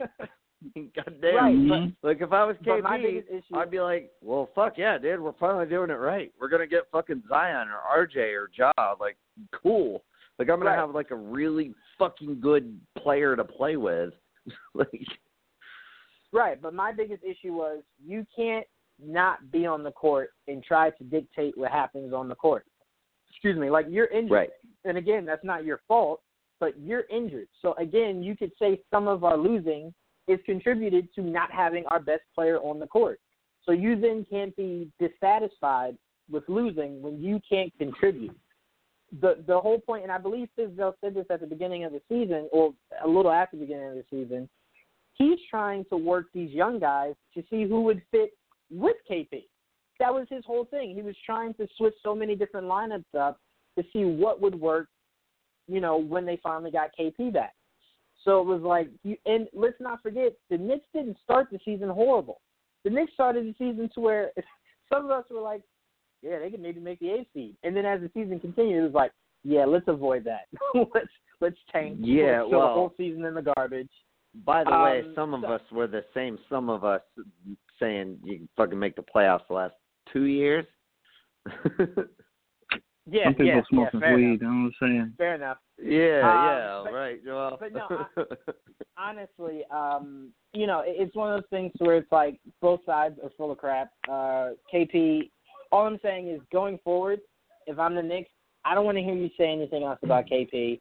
If I'm the Mavericks, I don't want to hear you say anything else about the Knicks. It's done. You're gone. You got what you wanted. You got out of a losing situation to sit on a bench of another losing situation. And if you're the Knicks, you avoided having to pay somebody money you did not want to pay him. That should be it. When Kristaps retires and he does his 30 for 30, we can hear the real story. But for now, I do not ever want to hear Kristaps saying, oh, well, stay tuned, guys. I'll tell you what really happened. No. When you come back to the Garden next year, we're going to boo you. I'm going to be there throwing tomatoes. Michael Rappaport's going to be there giving you the middle finger. It's going to happen. But that's it. Get over it. Outside of that, Knicks are full of crap and KP's full of crap, but I do not want to hear anything else about it. It's done. No. All right. I've moved on. Yep. There we are. All right, well, let's move on to our next topic. Let's jump into this Grizzlies whole thing, because there's a lot of shit going on with the Grizzlies right now with this trade deadline. First of all, the Raptors reportedly offered them Lowry and Valanciunas for Conley and Gasol. There's reports right now that Gasol may be traded to Charlotte, that they are in sort of deep discussions for Charlotte to acquire Marc Gasol. And then, there's been this kind of ongoing, lingering rumor about the Jazz acquiring Conley. You hear all of this. What do you think, Joel? I mean, whether it be the Raptors or the Hornets or the Jazz, with their varying positions and everything, what do you think about all of these various offers that are, kind of coming forth to Memphis, and what do you think they should really be looking for and looking to do? Good for Memphis. I mean, you got to get these contracts out. This is what they wanted to do. We were talking about would they be able to. Look, of course there are. There are people that want good players. I think that the idea of moving Lowry and Valanciunas for Conley and Gasol is a fucking great upgrade for Toronto. They obviously need to probably give it more than that. But yeah, it's just you that'd be great for Anunoby Toronto. Siakam. Yeah, at least one of the two and a pick. Least. At the very least. Yeah, and I would want. Even though Siakam's better, I'd probably want Anunoby just because he's got. I think he's got a year longer on his deal. Right. And versatile too. He can play the.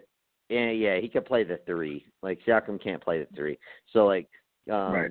That's where I'd need a person, like a body. I need a three. So I mean, I just feel like that makes more sense for them. But still, right. like if I'm fucking Toronto, I'd fucking do that deal. Like I'd totally fucking do that deal.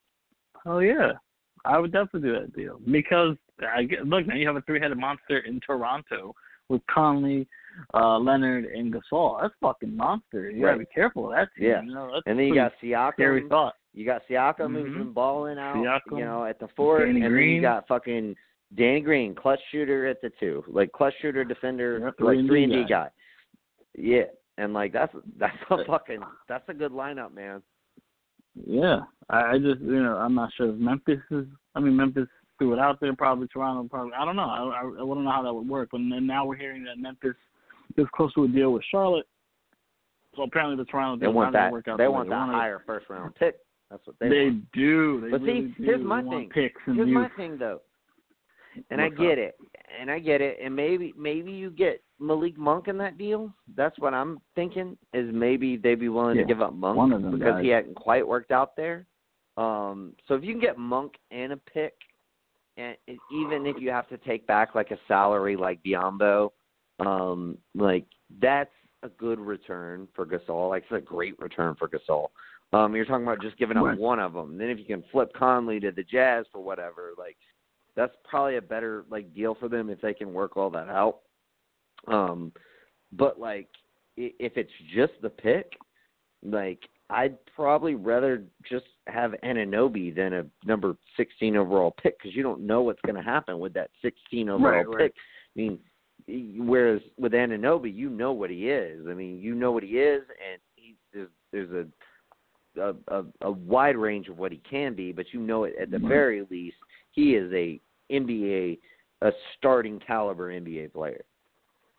You get a young asset to put next to your young big man in Jaren Jackson Jr. That's what's important now. Exactly. And you get building with the youth. And Valanciunas. And you get Kyle Lowry. Good. Yeah.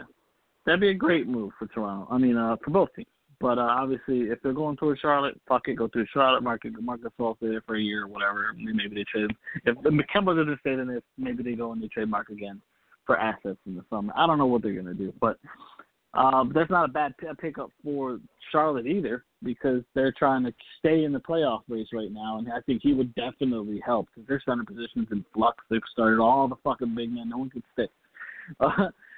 So Marc Gasol would definitely be an upgrade at center for the fucking Charlotte Hornets, who have just Kemba. That would give them their second star, and they would definitely probably stay afloat, whereas what they really need. Because that 8th spot now is becoming, well, even the 7th and 8th are just that open, because you got Detroit there, and you have Miami there. You got Washington just creeping up somehow. Orlando's trying to creep back in too, so they're all fighting for that 8th, 7th spot. So it's just, Charlotte's just trying to stay above the rest. And not a bad move for Charlotte if they pull it off. So in that regard, I think Mike Conley, you were talking about Mike Conley, Utah, that'd be an upgrade for Utah over Rubio for sure.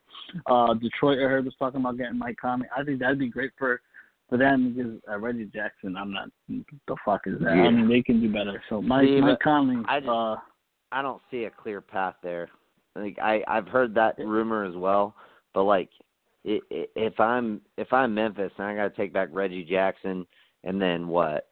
To make the salaries work, I got to take back John Lure and Langston Galloway, and then I get a first-round pick. Like, I don't know, man. That's just not. And here's the other thing: if you're fucking Detroit, you're now fucking $90 million deep in 3 guys, and you're still fucking that'd be barely making the playoffs. Right there. Yeah, and you're still barely making the playoffs, man. Like, let's see how much better does Mike Conley make you? That's the question. You're not doing right, and I think if you're the Jazz, he makes you a good bit better. If you're Detroit, because you just don't have depth and you don't have really any good wings, he doesn't make you that much better. Good. Because that's he's really not. What it comes down to. That's not like Mike Conley is not the kind of like point guard who you bring in and he like gets you buckets and all that shit. Like, he's a distributor. Right. He's he would make a lot of sense on a lot of teams, but I just don't see Detroit as one of them. Right. I mean, I wouldn't hate it, but Detroit's going to be more than just Mike Conley to be better than they are. Yeah, I just wouldn't give up another first round pick to get another like high salary guy after doing the Blake trade. Right. I just wouldn't do it. I mean, if I could get like a guy like Kemba Walker, sure I would do it. Because he's a guy who goes and gets buckets, but not for a guy like Mike Conley, just because it's just the fit. Like, I just don't see it. But Juwan, you hear all these rumors going around. Memphis. What are your thoughts on, basically what they're trying to do with Conley and Gasol right now? Well, I will start by saying I know a lot of Pistons fans, and they hate Reggie Jackson, so they'd be number one for trying to get him up out of there. I'm sure. So I'm sure that they're fighting to make that happen. But I'd say I was listening to you guys saying like Gasol possibly with the Raptors, but probably more likely with the Hornets. I like him for the Raptors. My only issue with him to the Raptors is, okay, you make that trade, right? And you possibly have to give up one of your good young pieces. What happens if Kawhi does not resign? Where do you feel as though you're still in a comfortable position? Rebuild. I mean, you just rebuild. Right? I mean, here's the thing. Yeah. Here's the thing. Whether it's Anunoby or Siakam, like those, I'm going to offer either one of those guys, not both of them, but either one in that trade deal, because you're also getting a much younger center in Valanciunas. He's not as good as Gasol, but he's going to be better than Gasol for longer because he's going to be in the league for a lot longer. And you're getting Lowry, who's fucking no slouch. Like, I mean, he's probably equally good as Conley. They're just different, But like, I mean, honestly, I would. And he played in Memphis before. There you go. But no, I mean, I would do it simply because if I'm gonna have to rebuild, there's no one of those ancillary guys are going to be like a blueprint to my rebuild. Like you need stars to be good in this league, and like Anunoby and Siakam are not that. They're really good ancillary pieces. So right. I wouldn't worry possible too much glue about guys it, down the line. Yeah, that's I wouldn't. fair. Honestly, those guys aren't going to make me be like, no, I'm not partnering with those guys. You know what I mean? Right, I get you. You're saying those guys aren't a Jason Tatum or Kyle Kuzma. I get what you're saying. I get what you're saying. Right. If I'm Raptors, I have to feel as though making a trade like that is definitely one of the things that you could really kind of try to sell Kawhi on. Like, listen, man, we're trying to do everything we can to to make sure we get to the finals this year. I tell you what, man, I don't know if many people have been paying attention, but I've seen the last few times the Raptors have played the Bucks. They need something else because it's not working. Giannis is kind of making a statement like, if the Eastern Conference Finals are us against the Raptors, I feel pretty good about our chances. Yeah. So if you're the Raptors, do something. And if that something is Marc Gasol, give up what you got to give up to get a quality piece like that that can kind of help kind of get you guys. They don't really need to get over a hump, but it's one of those things where it's like, if you got to play Milwaukee in the Eastern Conference Finals, certification. That piece will matter come that time. But if you end up not having to play them, I think I like the Raptors' chances against anybody else. Milwaukee just seems to be their kryptonite right now. Yeah, they really, really do. I mean, Milwaukee's just looked really good. They seem to be everybody's kryptonite right now. Yeah. But hey, man, that's Giannis and Coach Bud like teaming up together. Like, I don't know why I doubted them. I will be interested to see how they do in the playoffs though, because Coach Bud led that Hawks team to 60 wins, and that Hawks team was way overachieving at getting to 60 wins. And then when they got to the playoffs, it just kind of fell apart when they got to the Eastern Conference Finals. But yeah, I mean, we'll see. I mean, this Bucks team is a lot better than that Hawks team, if for no other reason they have Giannis Antetokounmpo. But yeah, I mean, they have their star, and they have a lot of good pieces around him that fit him. So yeah, I mean, the East is going to be so much fun. Like, the West is going to suck, and the finals are going to suck. But the Eastern Conference playoffs, like, once you get to that second round, like, dude, if we get like Boston versus Milwaukee and Philly versus Toronto, like, those are going to be fucking really fun series, dude. Like, that is going to be hella fun to watch. So, like, at least we can hang our hat on that for this season. Let's fucking cross our fingers that KD goes to New York next year and we get a little more parity throughout the league, and we can have fun watching the entire playoffs. But anyway, for parity's sake. Yes, please. Let's move on. John Wall, motherfucker tore his Achilles. And wasn't even playing a fucking basketball game. Right. Motherfucker just fucking chilling at home, fucking slip, fall, tear his Achilles. Like, we don't need to talk about this for very long, but this is the John Wall contract is now officially the worst contract in the league. I thought, we've talked about how his contract was immovable, and I really did think that this season, but I thought in the off season, because his trade kicker would go away, and there'd be maybe enough teams out there that could talk themselves into taking John Wall, like maybe, no, like all of that is done. Nobody's going to take him. You got him on the books for 4 more years at like $40 million-ish a year. God, that sucks. I feel so bad for Wall, but I feel even more bad for the Wizards. Like, dude, think about it. If you just hadn't given him a contract extension, and you had just like waited it out, and this was his final year, think about it. Like, they probably would have traded him this year because they would have still been able to, gotten some assets back, and just retooled around Beal and Porter and all those other guys, and they'd be so much better off for it. Another reason, again, why I look at that Porzingis trade and I'm just like, it's probably smart, Knicks. Like, don't wrap up all your money in a guy who's fucking probably going to get hurt again in a year or two. Like, it's just for that reason alone, I'm cool with it. But anyway, John Wall going down. What are your thoughts? Sucks. I like John Wall. Yeah. I like John Wall a lot. You probably like John Wall more than anybody else on this fucking show. No, well, I think Joanne likes him a little bit more. I like the fact that he's willing to take that contract. It tells you everything.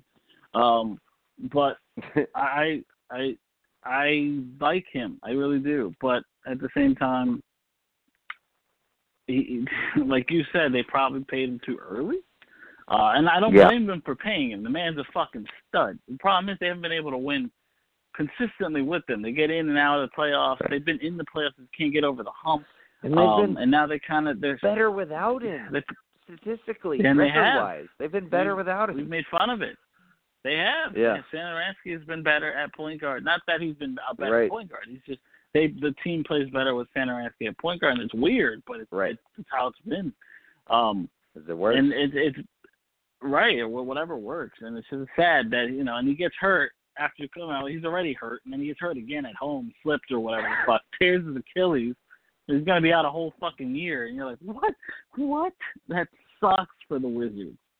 That sucks a lot, and that's because it's only a year. Apparently, they can't even go in for they can't even claim his whatever. What I forget what it's called. I can't remember what it is, but they're screwed regardless. I know what you're talking about. You know what I'm talking about, the injury thing. Yeah. So yeah, thing. Sucks a lot of ass. If you're a Wizards fan right now, man, I mean, you can probably make do, but it sucks a lot. Yeah, it really You're gonna does. have to start selling. You're gonna have to start selling. While he's away, sell it all away.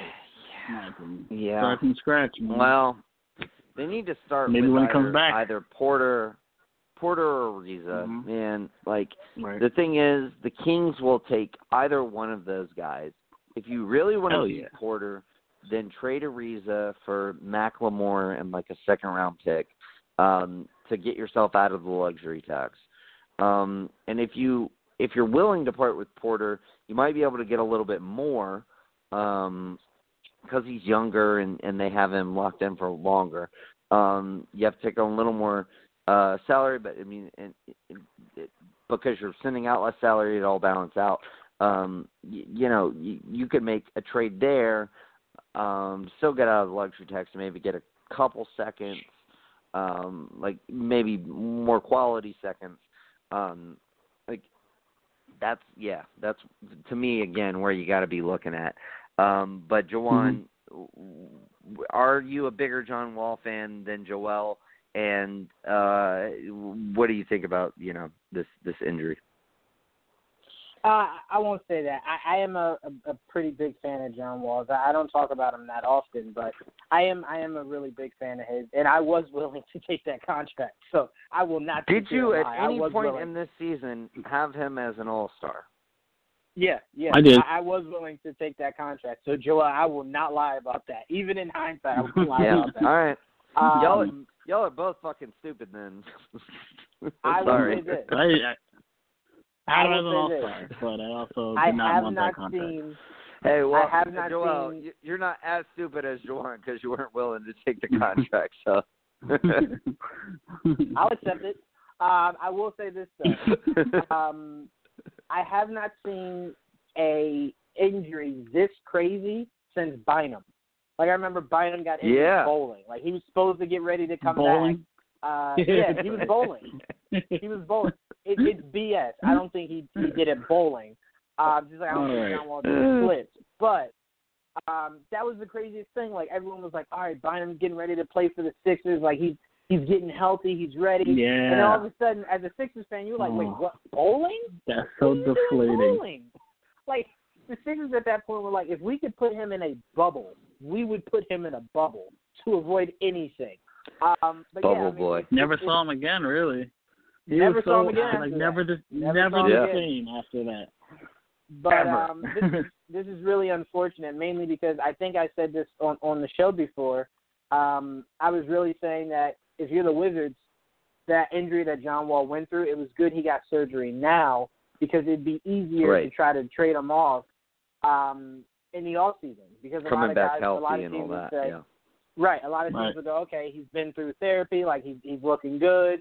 Let me get him. Got a good first step again. Yeah. Right. But now teams are going to go, there is no way in hell I want John Wall. Way. No way. Nope. So if you're the Wizards, this is going to haunt you. This is really going to haunt you. Yeah, I mean, essentially at this point you would have to give up assets to move him instead of way too much assets. And see, we were thinking maybe you could still get some small asset back. I know, Juwan, I had kicked around and you kind of liked it a little bit. if Conley wasn't traded this season, maybe like a Conley Wall swap with some salaries to make it some intermix salaries to make it work. Just because Conley would work better for the Wizards, and Wall is better than Conley as a just overall player. So maybe if you're Memphis, you would hope that we can make John Wall work, and we'll fill the roster in around him. We got him for 4 years. We'll make this work. We don't want to rebuild because we're a small market. That's off the table. Like there's nobody. There's no one who's going to trade for a guy coming off an Achilles injury who's making $40 million a year. It's just not. Yeah. It's not in the cards. Amnesty rule. That's what you were looking for, Joel. I'll say this. Amnesty. To Washington, who thinks no one understands what they're going through. Just remember, we had Amari Stoudemire, and he played half of a good year out of his contract. So we get it. Man, was it a hell of a half, though? It was a hell of a half. It was. It was a hell of a half. He was an all-star. Yes, it was. He was at least second team All-NBA. But man, it sucks. But hey, that seems to be the kind of John Wall thing. Like it's like whatever. It's what's it? Murphy's Law. Like what is that? Can go wrong. Will go wrong. Yes, thank you, Joel. So that kind of seems to be it for them, and the Washington Wizards as well. Poor Wizards fans, man. Like they went from like 3 years ago thinking, or maybe 4 years ago thinking we're gonna fucking get KD and we're gonna be great, and then they didn't get KD, and then they fucking extended Porter on that shitty ass fucking deal. Then they extended John Wall on that shitty ass fucking deal. Now they're like maxed out. They signed Jan Mahimny when they didn't get KD because they needed to spend the money, I guess. God, that's just been one fucking brick to the face after another. I really feel bad for them. I really do. I'm really glad my Hawks are not in that position. I'm glad they didn't,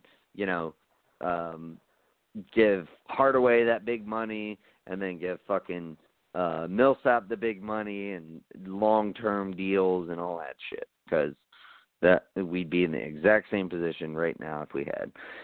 Anyway, let's just leave it there. By the way, before we leave, Caris LeVert, he may come back from his injury before the All-Star break, and I just want to say, fuck yeah, because Caris LeVert is a badass.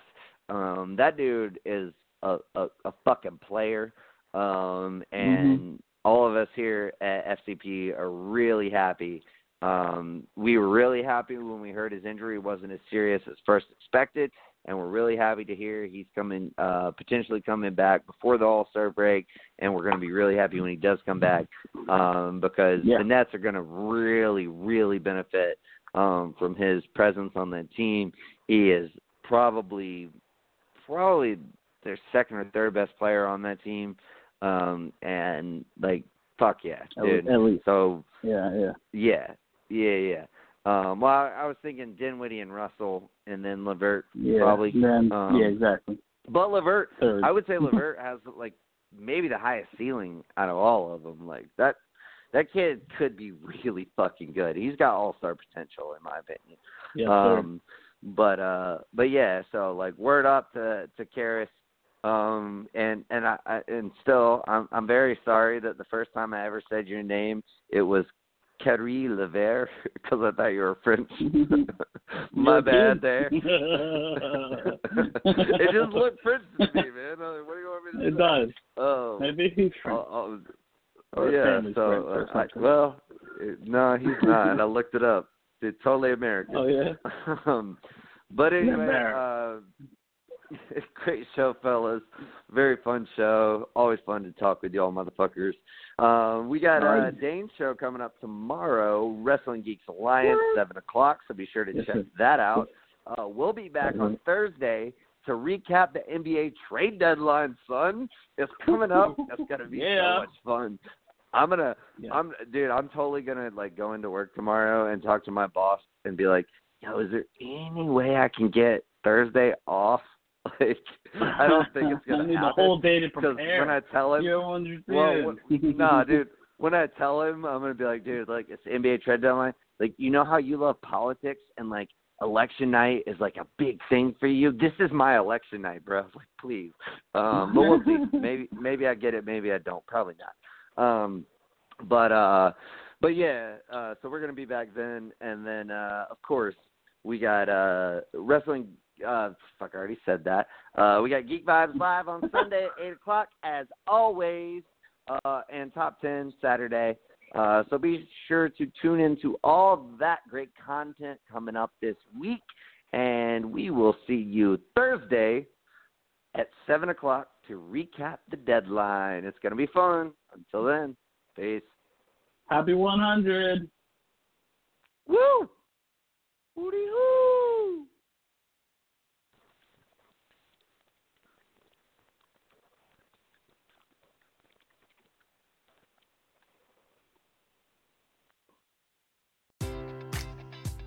Enjoy all your favorite sports like never before at BetMGM. Sign up using code CHAMPION and receive up to $1,500 back in bonus bets if you don't win your first bet. When you register with BetMGM, you'll get instant access to a variety of parlay selection features, live betting options, and the best daily promotions in the business. And with BetMGM at your fingertips, every play and every game matters more than ever. Remember to use code CHAMPION and receive up to $1,500 back in bonus bets if you don't win your first bet. Place your money line, prop, or parlay bets with the king of sportsbooks today. BetMGM and GameSense remind you to play responsibly. See BetMGM.com for terms. 21 plus only. Virginia only.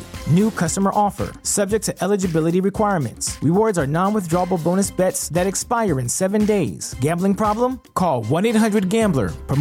Promotional offer not available in Washington, D.C.